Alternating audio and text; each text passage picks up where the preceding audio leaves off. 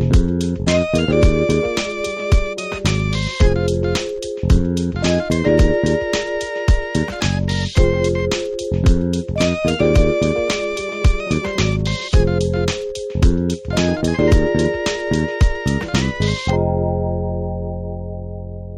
go to Genesis chapter 1 as we bring the lights up for you.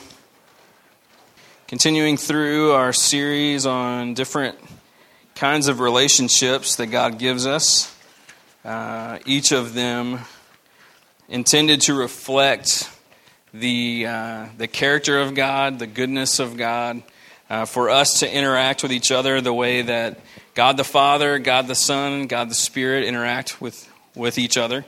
And so we are made in their image to reflect that. And so tonight we're going to talk about marriage. And there are a number of directions that you could go on marriage. You could do months and months and months of sermon series on that, but we're not going to do that. We're just going to do one time, one shot at it. So if I mess this up, then oh well. There's plenty of podcasts you can go listen to. Our podcast, don't Google marriage podcast and just listen to anything out there. There's some weird stuff floating around. So, but I want us to kind of go back to something that I started out with in the beginning of the series, and it's the idea that our relationships, there's kind of two very important things to consider of how we're supposed to kind of walk in those relationships. One is the connection that you have with another person. And the other one is what your interactions should look like based on that connection. So you figure out, okay, how are we bonded? Like, what's our tie to each other? And then from there, it's like, okay, so how do we treat one another in light of that bond and that connection? So there'll be two points for tonight. First, we're going to look at the connection between a husband and wife. And then we're going to look at what those interactions should look like. And the form of connection I want to focus on, you could pick a number of them, is something that's described in the beginning when, like God is creating everything. He creates man, and you have Adam, and you have Eve. And there's this one really important word that is used that is misconstrued. It's not very well understood. I did a marriage discipleship talk on this a while back, and it seemed to be something that resonated a lot. And so let's just kind of look at what the Bible has to say. So in terms of connection, I'll get to that in a second. But let's just kind of read the story here. So Genesis 1, starting in verse 26. Genesis 1 and Genesis 2 give us two different versions of the creation account. But it's not different versions like they're different. It's like it's focusing on different things in chapter 1 versus chapter 2. And so you kind of have to read both chapters to get like the full picture of what's going on. It just kind of offers two different perspectives. So by the time you get to 26, he's made everything except for humans. And then verse 26 says, "Then God said, 'Let us make man in our image, after our likeness. And let them have dominion over the fish of the sea, and over the birds of the heavens, and over the livestock, and over all the earth, and over every creeping thing that creeps on the earth.' So God created man in his own image. In the image of God he created them. He created him. Male and female he created them. And God blessed them. And God said to them, 'Be fruitful and multiply and fill the earth and subdue it, and have dominion over the fish of the sea and over the birds of the heavens and over every living thing that moves on the earth.' And God said, 'Behold, I have given you every plant yielding seed that is on the face of the earth, and every tree with seed in its fruit. You shall have them for food. And to every beast of the earth, and to every bird of the heavens, and to everything that creeps on the earth, everything that has the breath of life, I have given every green plant for food.' And it was so. And God saw everything that he had made, and behold, it was very good. And there was evening and there was morning, the sixth day." So in this account, there's a couple of things let me point out. 4 little subpoints here about this passage. One, we see male and female both being made in the image of God. We see that in 26 and 27. So in 26, God says, let us make man in our image, after our likeness. That plurality is talking about God the Father, God the Son, God the Spirit, all existed before creation happened. There are streams of thought that Jesus and the Holy Spirit did not exist back then, but they did, and that's part of the proof. And so Adam and Eve were made in that image, in the image of a community, made to have connection. Both of them in the image of their God, just like the image that a child bears of their parents, that same connection. So Adam and Eve were kind of the first children of God that were on the earth. And so they were both made in the image of God. The second thing is that they were both given dominion. It says that in verse 26. Let them have dominion over the fish and the birds and the livestock and everything that is walking on the earth. So dominion, authority, oversight was not given to Adam. It was given to Adam and Eve, both, in that verse.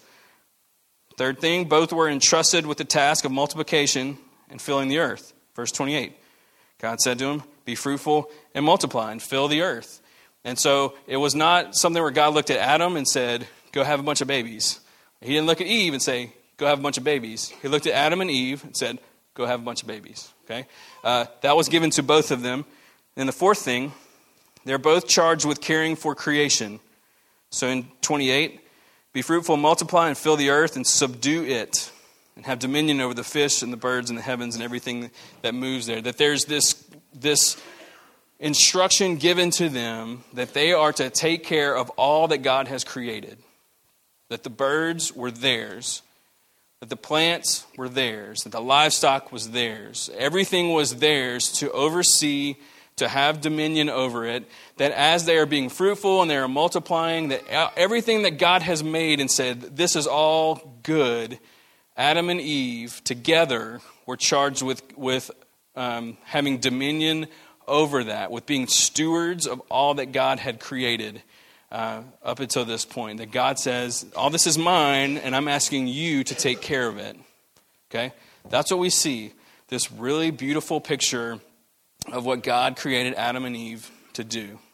Now, if you turn just a little bit to chapter 2, down to verse 15, this is another perspective and a little bit different kind of insight as to the process that God went through. So look at verse 15. The Lord God took the man and put him in the Garden of Eden to work it and keep it. And the Lord God commanded the man, saying, you may surely eat of every tree in the garden, but of the tree of the knowledge of good and evil you shall not eat, for in the day that you eat of it you shall surely die. Now, this part of the story, this is just to Adam. God has created them both. In the big story, he creates them both, but he doesn't create them both at the same time. So before Eve is around, he creates Adam and he tells him, he says, you can eat of any tree in this garden except for that one. That's given just to him. So throughout the Bible, the story as it plays out is that Eve is the one that looked at the fruit and talked to Satan and that kind of stuff. And she took the fruit of the tree and she ate it and she gave it to Adam and whatever. And so, but then the whole rest of the Bible, it's all blames Adam. And sometimes people are like, yeah, but Eve's the one that was talking to the devil, right? But Adam was just standing there like a bump on a log, letting his wife talk to the devil, So it was his charge to, for that part of creation and that way of interacting with the garden, that was given to him before she was around. And so the reason that Adam is blamed is because he was passive. He was a wimp. And he just stood there and broke the whole world. So that happened before Eve was around. So he either didn't tell her, or he didn't convince her enough, or he didn't believe her enough, and we really don't have enough information to figure out where that went wrong. But that happened before she was around. So God tells him that. Then verse 18, I need a deacon to fix that door. Not now, but one day. Any of you deacons are welcome to come repair that door whenever you want. Okay. Verse 18, the Lord God said, it's not good that the man should be alone. I will make a helper fit for him. Now out of the ground the Lord God had formed every beast of the field and every bird of the heavens and brought them to the man to see what he would call them. And whatever the man called every living creature, that was his name. The man gave names to all the livestock and to the birds and to the beasts of the field. But for Adam there was not found a helper fit for him. So the Lord God caused a deep sleep to fall upon the man, and when he slept, he took one of his ribs and closed up its place with flesh. And the rib that the Lord God had taken from the man, he made into a woman and brought her to the man. And the man said, "This at last is bone of my bones and flesh of my flesh. She shall be called woman because she was taken out of man. Therefore a man shall leave his father and his mother and hold fast to his wife, and they shall become one flesh. And the man and his wife were both naked and were not ashamed." Okay, so what do we learn about marriage from that? Well, first of all, the first thing that God creates that he says is not good is Adam being alone. So he had created all these things and he made Adam out of the dirt. And Adam has all of these animals to name, and he names them, but none of them were able to help him with this mandate, with this dominion that he was going to have over everything, with caring for creation. The dogs weren't helping him. The hippopotamus was not helping him. The giraffe sure wasn't helping him. None of those animals were helping him. They were receiving that kind of care, but they weren't assisting him.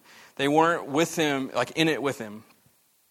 So God looked and said, everything here is good except for the fact that this guy can't do what I've created him to do on his own. So that's the first thing. Adam needed some help. So God built a helper that was fit for him, that corresponded to him. We see that in verse 18. God says, "It's not good that the man should be alone. I'll make a helper fit for him." So he creates Eve not out of the dirt, but out of Adam's own body, creates a helper fit for him while he's sleeping. He wakes him up, gives him the gift of a wife. His response is, like when you look at what he says in verse 23, "This at last is bone of my bones and flesh of my flesh." It's like he's been seeing all this creation and he's like, none of this is like me. None of this is like me. And he's like, at last. I'm connected to her. This is right. This is good. And God said, "Here, I made her for you." And his response is really positive. Let's just leave it at that. And so he responds in that sort of way. And the two of them together would carry out what chapter 1, 26 through 31 is saying. They together would bear the image of God. Together would be fruitful and multiply. Together would have dominion over creation. And together would care for every single thing that God had made and said, "This is good." And they would care for the one thing that God made, he said it was very good, which is humanity. Now, that's like that's a pretty story, and Josh, you did a fabulous job summarizing it for us. But that word helper, some of you ladies, that just drives you crazy, doesn't it? Because it's become it's been misused for so long. Because you can read that and it's like, oh, cool. God gave Adam this little assistant to keep the house clean, to have the babies and to feed the babies and to raise the babies until they're old enough to help him do the work. She's there to just kind of be his wingman. It's like Adam is Maverick, Eve is Goose. Okay, how cool. He finally gets that helper that he needs. It's so nice that he has an administrative assistant to make his life easier. And their entire systems of belief of how the marriage should be structured, how the home should be structured, how the church should be structured, that are built around that idea that Adam is up here and Eve is down here. And yet, that does not seem to be what is portrayed in this text. That is not really what the words mean. And so a while back, I was like, well, I'm going to start researching that, because the idea of being a helpmate, it bugs some people. For a long time, it didn't bug anybody, and now it bugs a lot of people. And so I started thinking, I was like, we should probably know what that means. So the word itself is a Hebrew word, and it means strong and powerful rescuer. Strong and powerful rescuer. It's used 21 times in the Old Testament. And almost every single time, it is used to refer to God's help extended to man in cases where vital help and support were needed. This is the word, like in Psalm 121. I look to the hills. From where does my help come? My help comes from the Lord who made the heavens and the earth. That word help, that's that. God is my strong rescuer.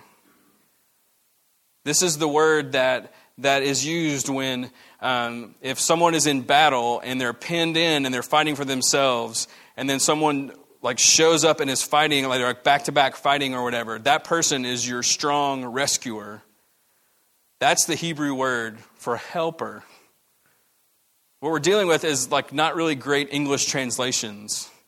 And that happens a good bit. But when you get down to the original language, God is looking at Adam and he's saying, this guy cannot fulfill what I have called him to do unless I send him a strong rescuer. And together they will walk in the fullness of what I have called them to do. That Adam and Eve were both made in the image of God, that they were both called to the same things, and they were called to do that together. There's nothing weak or passive about this Hebrew word. It does not convey status or compare to the one, or even compare to the one being helped. It's about the mission. And so if this word is used all throughout the Old Testament to talk about God's rescue of his people, does that mean that the God as the rescuer of his people then becomes the like submissive wingman of humanity? No. That's not the right use of this word. And so what we have to do is we have to separate ourselves from this like cultural misunderstanding that wives submitting to their husbands means that they're just there to be the helper and whatever. We have to separate ourselves from that and say, God, what are you trying to say here? And I believe that a part of what he's saying is that as a husband and wife, you are together in what God has called you to. That you are equal partners in all of the things that lie before you. Equal partners in careers, equal partners in parenting, equal partners in stewardship of money, in stewardship of time, in stewardship of your talents, and the role that you play in the church. You are equally side by side saying, this is what God has called us to do. That yes, you are an individual. Okay? I hate it when people act like you get married and you lose your individuality. You are absolutely still an individual. And at the same time, you are connected to another person where the two have become one. It's this amazing kind of thing that looks a lot like the Trinity, where you have God the Father, God the Son, God the Spirit, who are distinct, but yet they are unified. You have a husband and a wife who are distinct, but yet they are one. And in that, God has called these marriages to some very specific things, and he has seen it fit that you need one another in order to effectively accomplish what he has put before you. Isn't that a very different thing than what a lot of us have grown up in? And so that's a part of the bond that a husband and wife have, is that God looked at you as individuals, said, hey, I'm going to be your strong rescuer through this strong rescuer. I'm going to bring you together so that you pay attention to me, and that you pay attention to each other, so that you steward all that I've called you to. And apart from one another, you can't walk in the fullness of what I have planned for you. Now, before I go to the next part, I don't want any of my unmarried friends in the room to feel weird about this. Okay, I'm an unmarried person. So I understand that there's a part of you that's like, well, so does he just trust me a whole lot? Like, do I not need like a helper or whatever? And don't read into all that kind of stuff. don't read into it and don't feel weird about it, because every single one of us unmarried folks, have friends who are married that need your support, that need you and I to understand the struggle, that even like having a helpmate is maybe not the greatest thing on the planet all the time. Like, it's really difficult sometimes, apparently. They need us to understand that. They need us to pray for them and support them, and they need us to really try and understand as best we can as unmarried folks exactly the struggle and the blessing that having someone that you're in covenant with like that can be. We're in it with them. Okay, so let's not act like if you're not married, none of this stuff applies to you. Because you either know married people, or maybe one day you will be married, or there's something in there for all of us. So I meant to say that at the beginning. So, okay, so what's the connection? What's the first point? Is that you are a helpmate. That's a part of the bond. Is that God saw it fit to send someone to you to help you accomplish all that He has called you to. And you have been sent to someone to help them accomplish all that they have been called to. And together, you have been connected to one another to accomplish this big thing in front of you known as God's plan for your life. So that's the connection that you have. You're strong rescuers, and you are one who has been strongly rescued, first by God, through your spouse. All right? So that's the first thing. Second thing, because of that, what is your interaction? What should it look like? Like if you have that in place, and we've worked past this like the gender role battle that people like to make a big deal out of, and you're like, okay, cool, we're equal standing, which is not to say we're the same. We're very different. We're going to embrace those differences. We're going to see like all the way to the end what God means when He says, "This is my helpmate, and I'm going to be your helpmate." What are the interactions supposed to look like? Let me tell you three things really quickly. One, there's unity. There's unity that happens when you are someone's helpmate. God could have made Eve from the dirt as well, but He didn't. That's not an insignificant detail. It's not like He was like, oh, I've already done that. Let me do something different. Let me see if I can make a lady out of a rib. You know, like, it's like, no, He pretty sure He could do it. That's a very intentional move on God's part. That Adam and Eve were different, but there was a oneness that was there. Like she was a part of Him, and He was a part of her. And when He looked at her, He was like, bone of my bones, flesh of my flesh. Like, there's a connection that's here. There's a oneness that exists, even though you're very different. There aren't two separate purposes with Christ and the church, and there aren't two separate purposes with the husband and the wife. And so you're dialed into the same things. And so as a spouse, in every area of life, you are the strong rescuer to your spouse. Which means that if you are married to someone, and let's say that one of you is a teacher and one of you is a paramedic, that the teacher is just as much called to their spouse's like being a paramedic as the paramedic is called to being a paramedic. And so as a teacher, you're trying to figure out, how can I help you be the paramedic that God has called you to be? And so you're not just like, I'm going to get in my lane and you get in your lane and we'll just kind of see how it goes. It's like, no, I'm very much invested in your lane.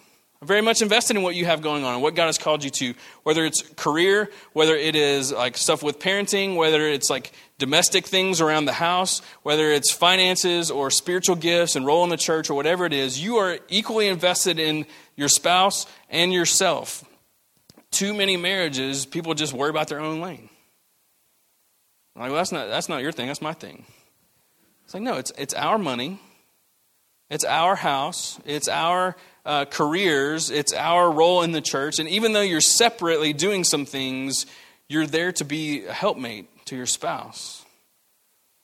And so there's a oneness that exists. There's not a dividing line between the lanes. It's like all this one big thing.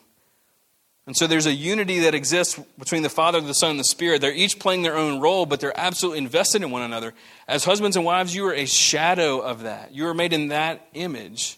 So as a helpmate, there's a oneness that exists. You have this amazing gift that God has given you. Say, here's someone to help you with all the things that you're called to. Here's someone that's going to make you better at all the things that I have for you. It's a gift. It's like, here. And if you're married, seeing your spouse as a gift is something that you probably do already. But don't you want that to be like one of the deepest like realities that you live in as a couple? Like, wow, God has given me such a gift with you. How can I help you be everything that God like has you doing? And this is how you can help me be everything He's called me to do. So there isn't like these separate things. There is a oneness there, even in the midst of the individuality, just like with the Trinity. So the first thing is unity, and it's seen most clearly there in the rib, body, creation thing with Eve. Go to Ephesians 5 for the last two, very quickly. Ephesians 5. It's a familiar text if you've been around for a while and talking about marriage. So the first thing in terms of interaction is there's unity. Even in the midst of your distinctions, there's oneness. The second thing is leadership. Ephesians 5:22. Wives, submit to your own husbands as to the Lord. For the husband is the head of the wife, even as Christ is the head of the church, his body, and is himself its Savior. As the church submits to Christ, so also wives should submit in everything to their husbands. Not a very popular passage with the feminists. Because when you're just reading that with no context, when you don't understand Genesis 1 and 2, you don't understand helpmates, you don't understand Adam and Eve, you don't understand the mandate to care for creation, be fruitful and multiply, and oversee all that God has said is good. When you don't have any of that context and you just turn to this verse, this reads, wives, you got to do everything your husbands say. And if you don't, you're being a bad wife. See, those don't sync up. See, submission is not really what we think it is. See, every partnership needs a leader. Even among unified equals, there has to be a leader. And so you can think the Knights of the Round Table, but they had King Arthur, right? Was that him? Yeah. Who was like, he was given leadership to a round table. And the reason the table was round is because there's no one at the head of the table. But someone had to give leadership to that. That's a really dumb analogy. Let's think about Jesus in the church. Do you... Not in my notes. I need to stick to them. Okay. It's actually true about the round table, but we'll come back to that later. With Jesus in the church, okay, like he is the head of the church, as it says. But the head is connected to the body. And so there's a oneness that exists, but him being the head of things means he gives leadership to the rest of this body, but he's not separate. He's not greater than. That's just the role that he plays.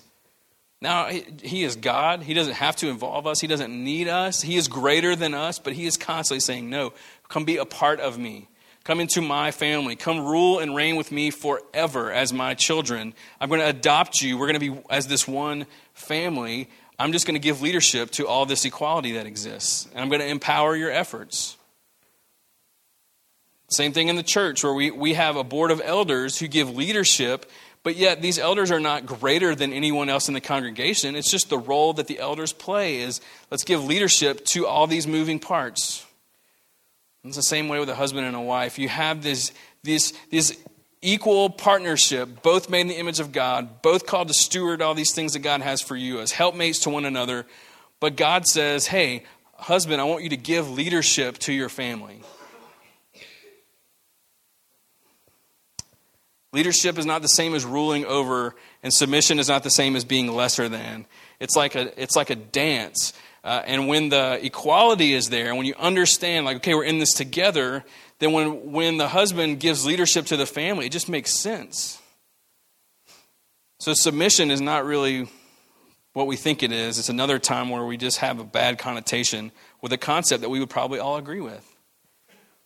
Adam should have given leadership to Eve in that moment when she was like, hey, I kind of want to eat. I kind of believe what this snake is telling me. He should have been like, no. Absolutely not. We are not. That's not who we are. He should have spoken up, but he was passive. As husbands, you're called to give leadership to your wife and to your family, but it is not because you're greater. It's just that's the role that God has called you to play. And wives, it's not saying you should blindly submit to things, or that you don't have a voice, or any of the stuff that our cultural baggage wants to say it is. It is this beautiful, it's like Jesus submitting to the Father. He's been like, yes, I am on board with this. I know that we are equals, but Father, you are leading the Trinity. Jesus, you are leading the church. Elders, you are leading Living Hope. Husbands, you are leading your wives and your families. That's how it works. And when the foundation is in place, then that makes sense. But when there's a poor foundation, you just really want to rail against it. So Jesus has established the unity and the equality and the order. And so we need to let him be the one that defines what marriage is supposed to look like in terms of roles and all that kind of stuff, and not let the world around us do that. So we have unity, we have leadership. The third thing is holiness. Holiness. Look at 25. Husbands, love your wives as Christ loved the church and gave himself up for her. Listen to all the references to holiness, that he might sanctify her, having cleansed her by the washing of water with the word, so that he might present the church to himself in splendor, without spot or wrinkle or any such thing, that she might be holy and without blemish. He's saying this is your standard. You want to be a real helpmate to your spouse? Before you get into career or parenting or money or stuff around the house or anything like that, before you're any of those things, you are a helpmate to your spouse in their pursuit of holiness and being just like their God. That's the best way you can love your spouse as Christ loved the church. He loved her unto holiness. That is what you are called to. Married people, you have someone who can help you be holy. There's a lot of unmarried people who would love to have that gift. Please steward it well. Realize that that's how God has put things together. Please hear what Paul is saying. Saying this refers to Christ and the church. Husbands, love your wives the same way. Wives, love your husbands the same way. This is your helpmate. You're unified. There's leadership there, but it is all about your holiness. There's a book, and that's the tagline, is that maybe marriage isn't intended to make you happy, but to make you holy. This really shouldn't be a question. It should be a statement. This is exactly what Paul would say. It's exactly what Jesus would say. It's exactly what the Bible says.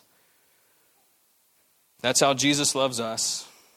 And he's done that through his work on the cross, through his continuing sanctification of our lives. It's this beautiful thing where we need a strong rescuer, and he stepped in and said, yes, I'll be that for you. So if you want your marriage to be what God designed it to be, the first thing you have to do is become an expert on the original that you're a copy of. You have to master what Jesus has done. You got to study it, you got to memorize it, you got to imitate it, you have to become that, and then you'll know. Then you'll know as you're facing something as a couple, like, what are we supposed to do here? Well, let's start by thinking about how Jesus does this for the church, and then let's just imitate that. God had this brilliant idea of marriage. It's one more relationship that you have in your life where you're made in the image of God to imitate him in order to become like him, to participate in his life. And so as we respond in the next few minutes, we're going to take communion. We're going to sing a little bit, and then we're going to go have a big meal over there. But it is all beginning with what Jesus has done. And so before this is about marriage, this is about the Lord. And so I hope the more that we can love him and see what he has done for us, the way that that'll impact all of our relationships. So I hope this has been encouraging to you. I'm going to pray for us. We're going to take communion and sing a little bit, and then close things out before we go eat together. So why don't you stand up as the band comes forward. Taylor's going to come and serve tonight.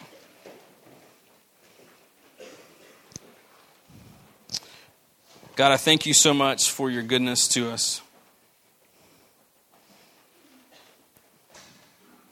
When we think about a spouse being a strong rescuer that comes from you, we know that that's really just patterned after your rescue of us.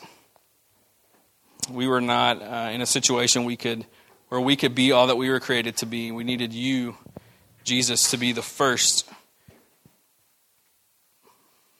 the first strong help to come to us. God, we thank you for the relationships that we have that are made in that image and made to imitate and to learn from that.